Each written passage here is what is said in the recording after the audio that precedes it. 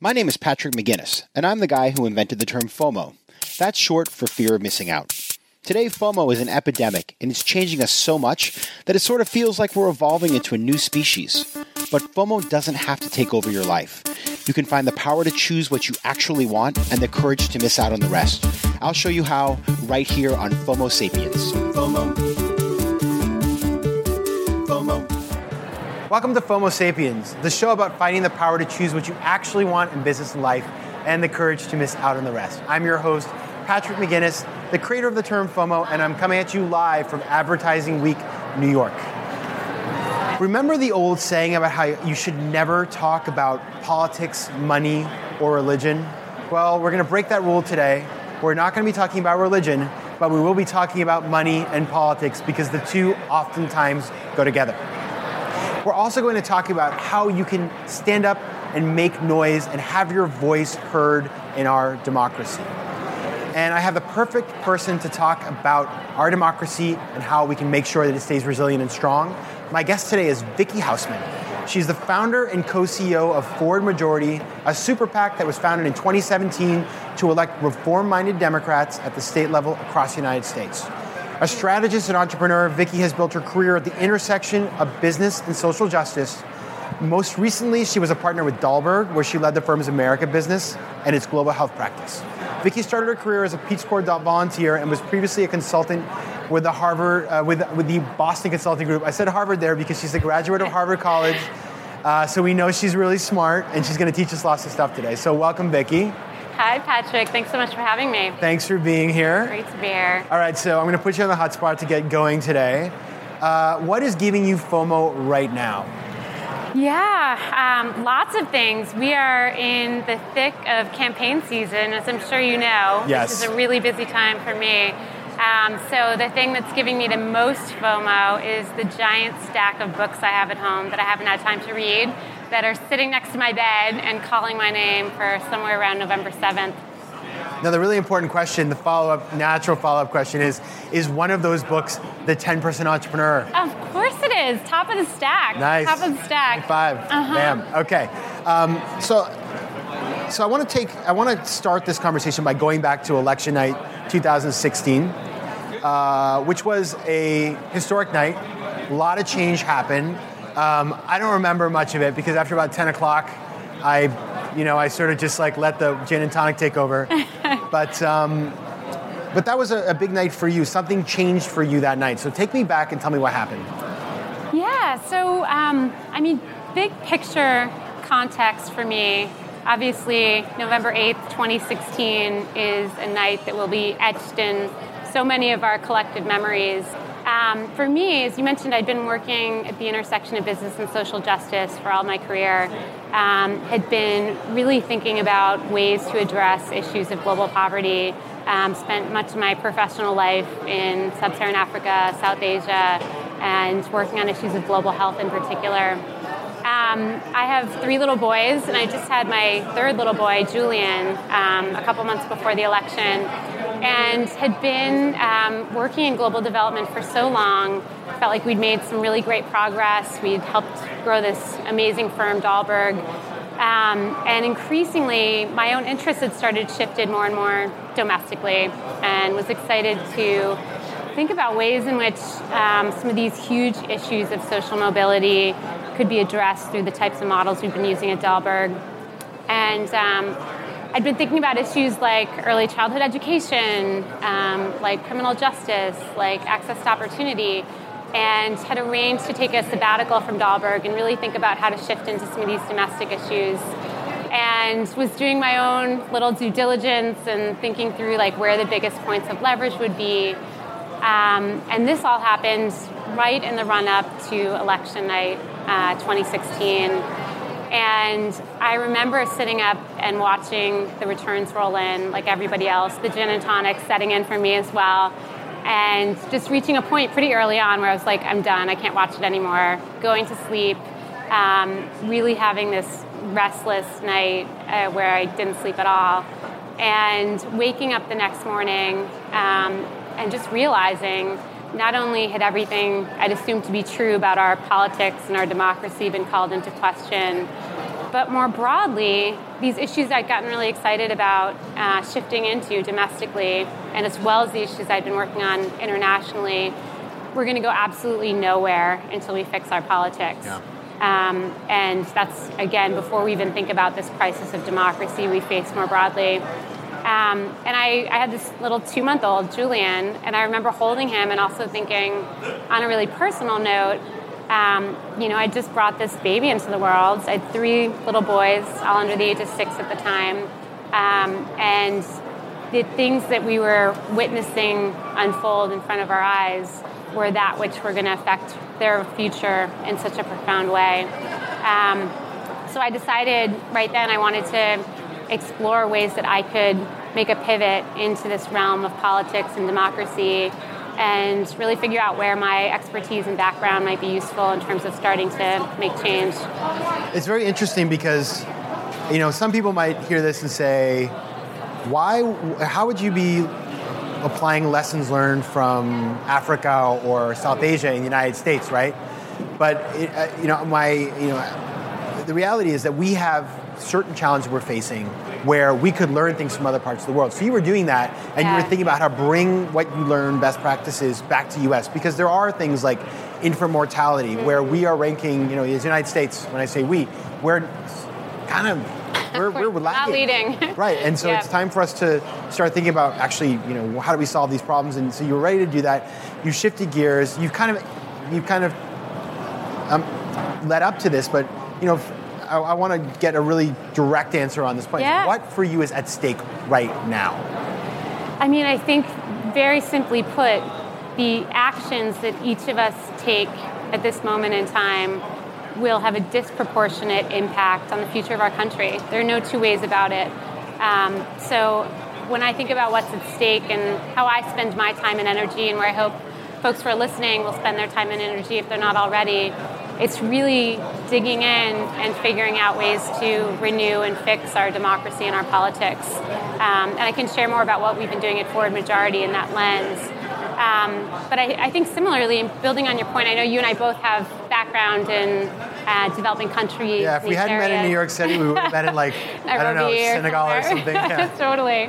But I actually thought about it and just this translation of global to domestic issues, and increasingly of the work I'd done globally into politics, less from a substantive perspective in terms of what are the approaches that we could apply here, and more in terms of how we think about these big dysfunctional systems. Yes. Where I used to work was kind of foreign aid and global assistance, and there you have this huge bureaucracy with hundreds of billions of dollars flowing through, and yet the impact on people's lives is moderate to low at best. Yes. And at times it's actually, a negative impact and distorting markets and actually having adverse impacts. So my overall perspective in the work we've been doing at Dalberg was very much looking at this system and starting to say, where are the biggest points of leverage that we can identify and activate and use those to try to drive change and start to overall increase the effectiveness and impact of the money that's going through the system.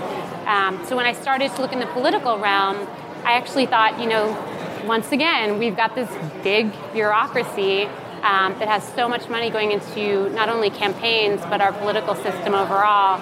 And yet the overall utility and kind of impact that comes out of that is increasingly, I guess, moderate to low at best again, right? And if anything, people are increasingly dissatisfied with democratic institutions. Yes. And so the heart of the problem is really about how do we fix this system. Yeah, and I will dig into this more, but as I hear you talk, I think many people would agree, and no matter where you come from on the political spectrum, so you have a particular political viewpoint on the world. Mm-hmm. I have a different one. We overlap in a lot of ways. We probably are different in some ways, but regardless of where you are on the political spectrum, I think we can all agree that government is not doing enough for us. It's inefficient. There are problems. We are, there's just statistically, people are dissatisfied, and that's leading to a lot of issues. And so, as we come back to the way you look at the solutions, I'd love to know. So you wake up the next day, you're like, I'm going to change this. Yeah. Leave your job. So, what did you identify as the solution? Yeah, Well, there are many solutions, but the one that you wanted to focus on. Absolutely. It wasn't obvious I don't think there are any easy answers, frankly. And for me, as somebody who had not worked in politics at all, it wasn't obvious to me like where I would add value and where my expertise were relevant. And so as I was transitioning out of Dahlberg, I started to do my own due diligence and really look around at the ecosystem and think about where the biggest leverage points for change are. The political ecosystem. The political ecosystem, exactly. As I started to look at where we were as a country in a democracy, it was struck by the fact that we increasingly have a one-party monopoly. Yeah. We increasingly see that the checks and balances that naturally would come through a two-party system don't exist if we have one-party power and one party that's out of power at almost every level of government. I started to learn about state legislatures and was amazed at the power that is endowed in these small, fragmented, seemingly unimportant, frankly, units of government. They're literally the state senate and state house in every single state. I certainly wasn't paying any attention to them. But what became clear to me was that these state legislatures were ground zero in the gerrymandering that we see that's disenfranchising voters nationally, and ground zero in voter suppression. And I'll just give you two examples. In terms of gerrymandering gets so much press lately. I mean, there was a lot of hope that the Supreme Court would take a ruling in Gill versus Whitford and strike down the gerrymandered maps that have been around for the past decade. State legislatures in the majority of states draw congressional lines, and they draw state legislative lines as well. With overwhelming power in the states, Republican-held state legislatures drew lines a decade ago that have given Republicans an estimated 18 seats in Congress simply due to extreme partisan gerrymandering. That is nearly the full 23-seat majority that Republicans have right now, just 5 seats shy of what we all think about in terms of winning back the House and putting a check on Trump's power. So this is consequential, to say the least. Second piece is legal tactics of voter suppression, literally the laws that determine how people vote and who can vote. And these are determined through the laws passed in individual states. And what we've seen is in 2013, the Supreme Court gutted the Voting Rights Act. And with that, there's been this unprecedented acceleration of laws that make it harder for people to vote, and which inherently disenfranchise Democrats more than they do Republicans. It's people of color, it's young people, it's less frequent voters, and those all tend to be Democrats. And this is happening in states like Wisconsin, which Trump won by 22,000 votes. Right. He won Michigan by 11,000, Pennsylvania by 44,000. Had he not won those 3 states, he would not have won the Electoral College, and Hillary Clinton would be president. So again, state legislatures have a huge amount of power that's not just affecting state policy, but also affecting these national outcomes that matter so much. So it struck me that, much like my work previously, state legislatures really represent one of these points of leverage in the system. And by breaking the overwhelming power that Republicans now hold, controlling 2/3 of state legislatures, having trifectas, meaning they control both chambers of a state legislature and the governor's seat in the majority of battleground states, there's an opportunity to address these issues of disenfranchisement. And this is so critical because even for somebody who's listening right now and saying, well, I'm a Republican, I'm fine with this, I want Republicans to own everything. The reality is competition makes everybody better. If you think about industry and private industry and you have a monopoly that owns everything, they don't have to necessarily constantly improve to make their customers happy or to attract marginal customers. So in the political sphere, it's the same thing. We need multiple parties to compete with each other to come up with better ideas in the marketplace of ideas and raise their game at all times. When you don't have proper competition, that can't happen. So well, I would take it one step further. I think that the competition in the system is fundamental for us to produce better outputs, better ideas, just as you said, to kind of also keep each other honest and really have accountability. But when I think about our work, while we do have a partisan model, and we are about winning democratic power that breaks this Republican stranglehold. I am not a hugely partisan person myself, and if anything, I'm very moderate. And what I found is our work really resonates with moderates, with people who vote on, both sides of the aisle, if you will, and that this is really about fairness, and it's really about democracy. And unfortunately, given the state we're in right now, the only lever that's really at our disposal is this electoral partisan lever that starts to change the system. But my theory of change, if you will, for the long term is not about building democratic power. It's about addressing these inherent issues that are disenfranchising voters and that are leading to poorer outcomes overall in terms of representation. Totally agree. And I think, if you look at the statistics, some people are surprised to find out that I think less than 50% of people are part of a party. The other half are independent, and they're looking for solutions that probably are in the middle of the road, but our system's not delivering those today. So creating a more competitive system also benefits all those people. Yeah, it does. And actually, one thing that's been really striking to me is I've gotten into the weeds of our work, and we're working right now to win back power and break the Republican stranglehold in these battleground states that have been the root drivers of gerrymandering and voter suppression. And with that, we run our own programs to persuade and motivate voters to actually win races and win enough to win majorities. And what we've seen, and just thinking through, your point, what we've seen is while we live in this moment in time where partisanship is at an all-time high, we see that the people who are persuaded, the people who are moving, look like Republicans. You know what I mean? There's a huge amount of movement that I think is understated in the current political context. Yeah. We assume people are so far on the ideological spectrum and political spectrum that there's no potential for moderate bipartisanship. And I think that's discounting the reality of how we see voters moving and getting stuck in the rules-based structures like gerrymandering that breed this political extremism and kind of reinforce and entrench ideas and entrench the overall political viewpoints. I love it. Okay, so as we think about you, so you decided to do this and you go to the local level. I'm curious, I've gotten to know you a bit, and one thing I've learned about you is you're data-driven. You are somebody who likes to get into the numbers, and when I think about politics, from a layman's perspective, I'm like, local politics, there probably is no data, right? I mean, am I right? Or where did you get the information to come up with your thesis that you needed to get local, and how did you figure out how to mobilize at that level from an information perspective? Yeah, well, it's interesting. I do think there's there's a reality that over the past 10 years, part of this landscape that we're looking at is Democrats were wiped out in the states. They lost about 1,000 seats, 27 state chambers. And with that, that's decimated a lot of the local state parties, and it's wiped out a lot of the infrastructure that existed and made it harder, frankly, to start to win. Makes it harder to fundraise, makes it harder to run good campaigns, makes it harder to recruit candidates. Obviously, 2018 is a different year, and it's a year in which there's been an outpouring of folks who want to run and attention from individuals who weren't engaged before.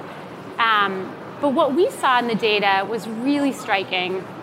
We essentially saw a market failure.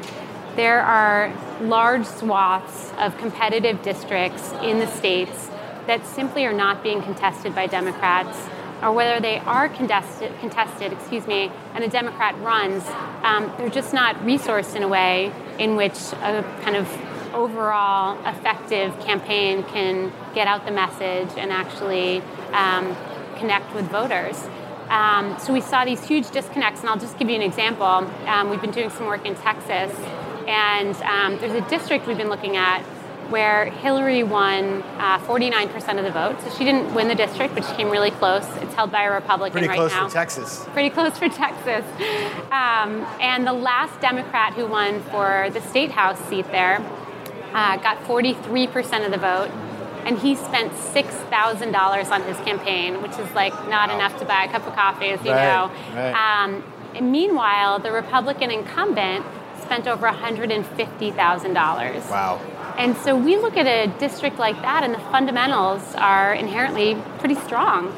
And so we see that as the type of district where we can invest, we can run our programs, and even smaller amounts of money can start to turn the tide and actually get these types of districts over the line.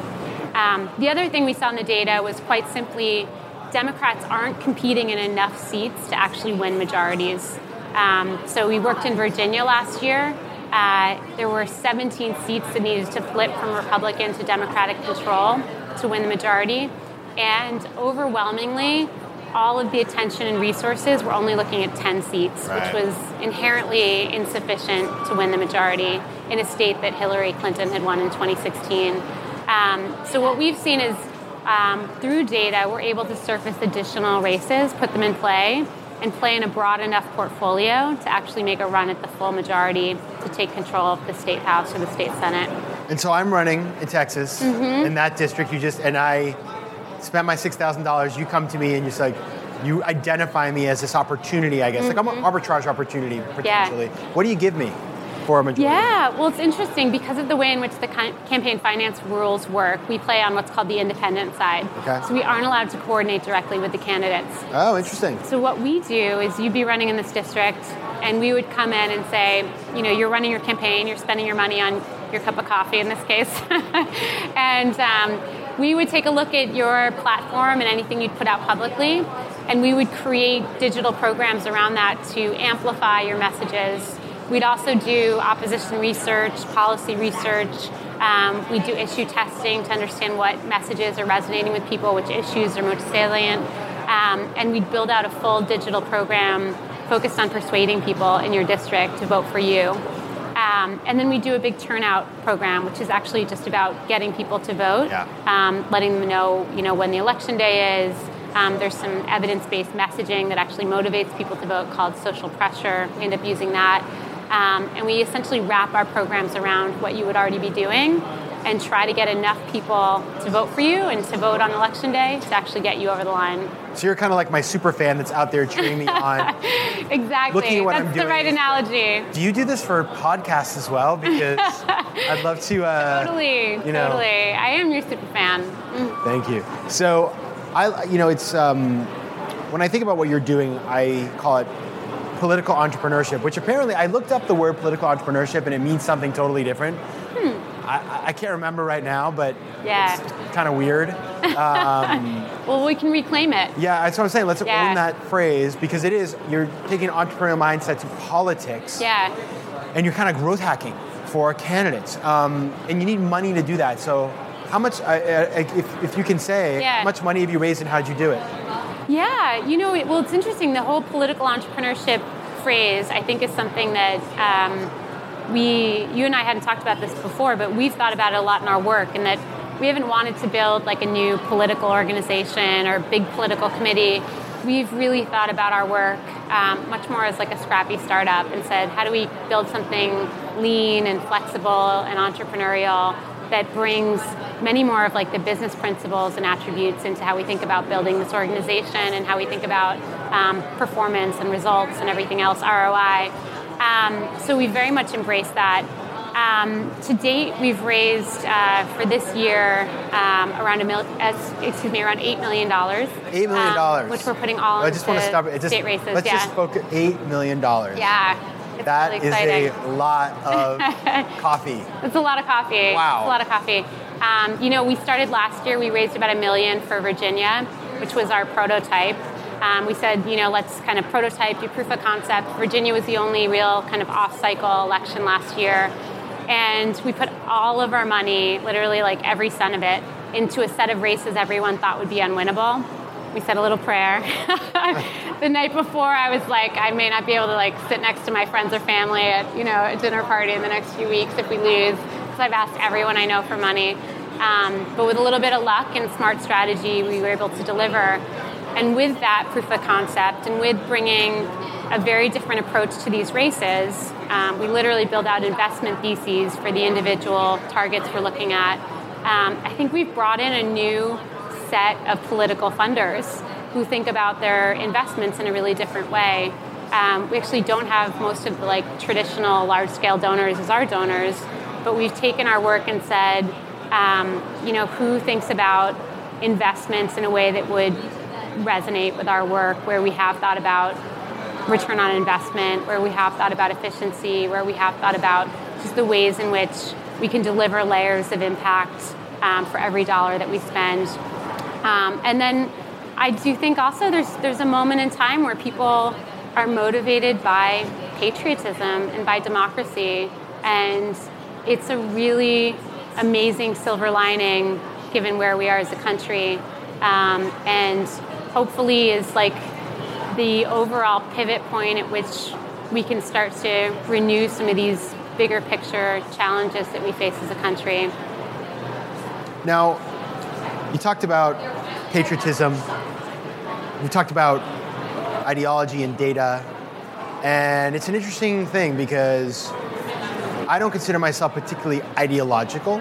I'm politically interested, but I'm not sort of on the, I'm not like running down the street protesting things every week.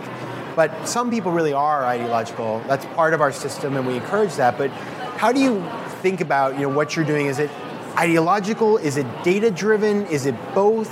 How do you kind of parse that out?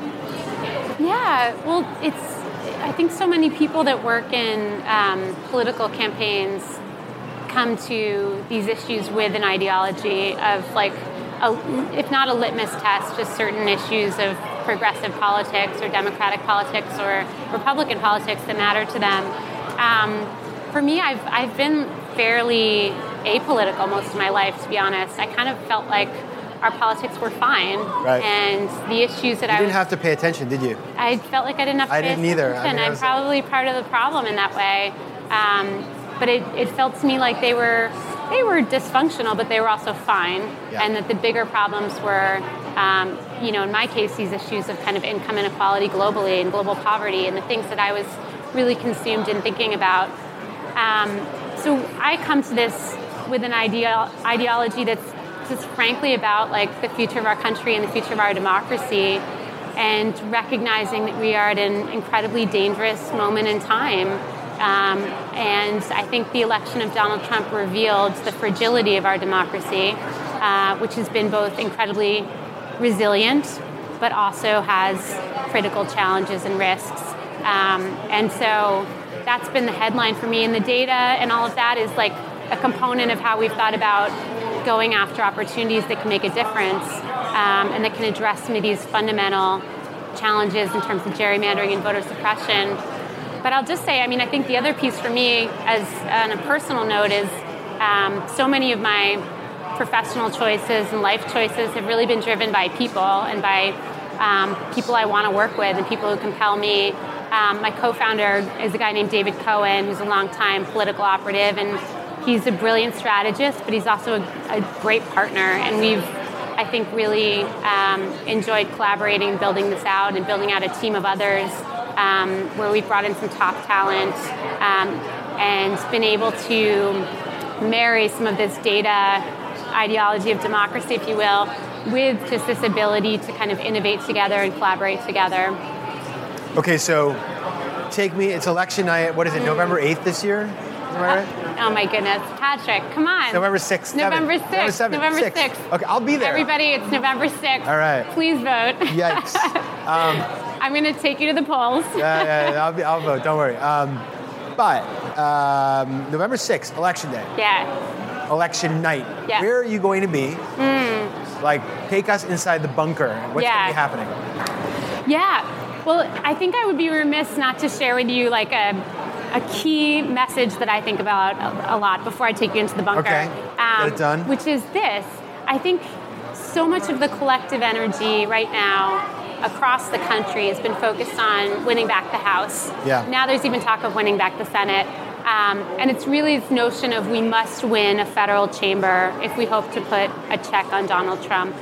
But I think one thing that's been revealed to me through our work that doesn't get enough attention is the fact that if we wake up on November 7th and we've won back a federal chamber, if we have not won back power in these states and broken the Republican stranglehold in battleground states like Florida, Wisconsin, Michigan, Pennsylvania, emerging battlegrounds like Arizona, it will be very hard to defeat Donald Trump in 2020. Okay. And it is more than likely that he will be reelected as it stands right now. Okay. So people really need to be paying attention to these races and to what's happening in the states. Definitely vote on November 6th, but also pay attention to the states which are really the foundation of our democracy and really where so much of the national context and outcomes are determined. In terms of the bunker, I'll be with my team. We'll be holed up in our office looking at all the returns coming in. It's a bit nerve-wracking. Our model's inherently higher risk, higher reward, more aggressive targeting, going after some of the highest value turf that's just harder to win. And we're really bullish on the portfolio we've put together. And I think as soon as we get a sense for where we've been able to win and where we've been able to deliver, the big question becomes how do we translate that into an agenda on voting rights, on redistricting, on these issues of democracy where we now have an opportunity to start to drive things forward. Amazing. All right, so this is the show about finding the power to choose what you actually want and the courage to miss out on the rest. So for somebody who's sitting, listening to this and saying, I want to go out there and make a difference, I want to get involved in political issues, what is your advice to them? Yeah, I mean, I would say definitely just go for it.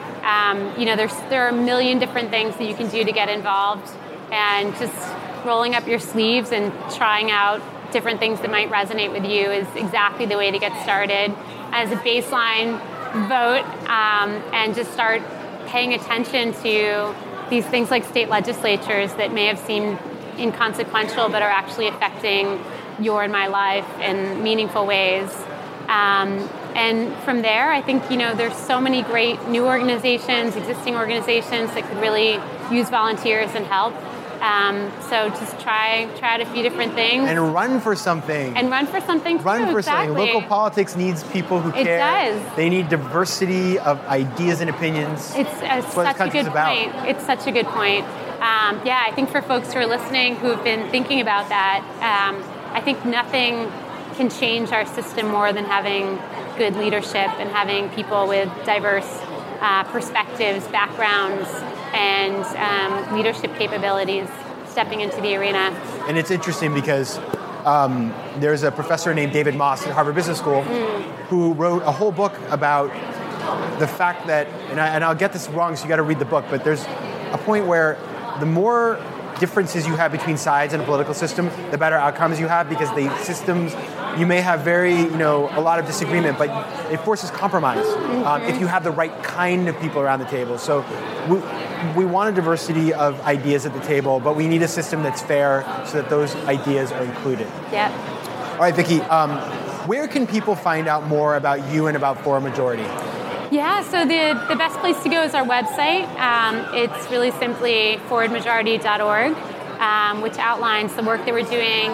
You could sign up for our email list and shares overall our thesis on state legislatures and our model that we're rolling out right now. Amazing. Thank you so much. Thank you so much.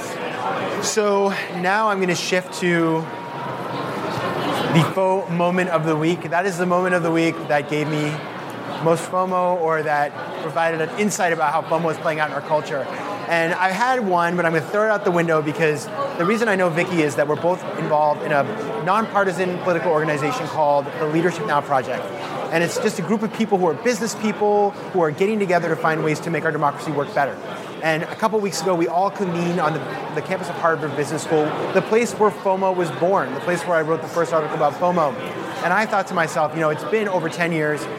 I'm over my FOMO. And I'm going to tell you something. A couple days back there, I was running around with my head cut off, trying to do everything, trying to see everybody. And I realized that for me, that place is a trigger. My FOMO comes back like it never had gone away.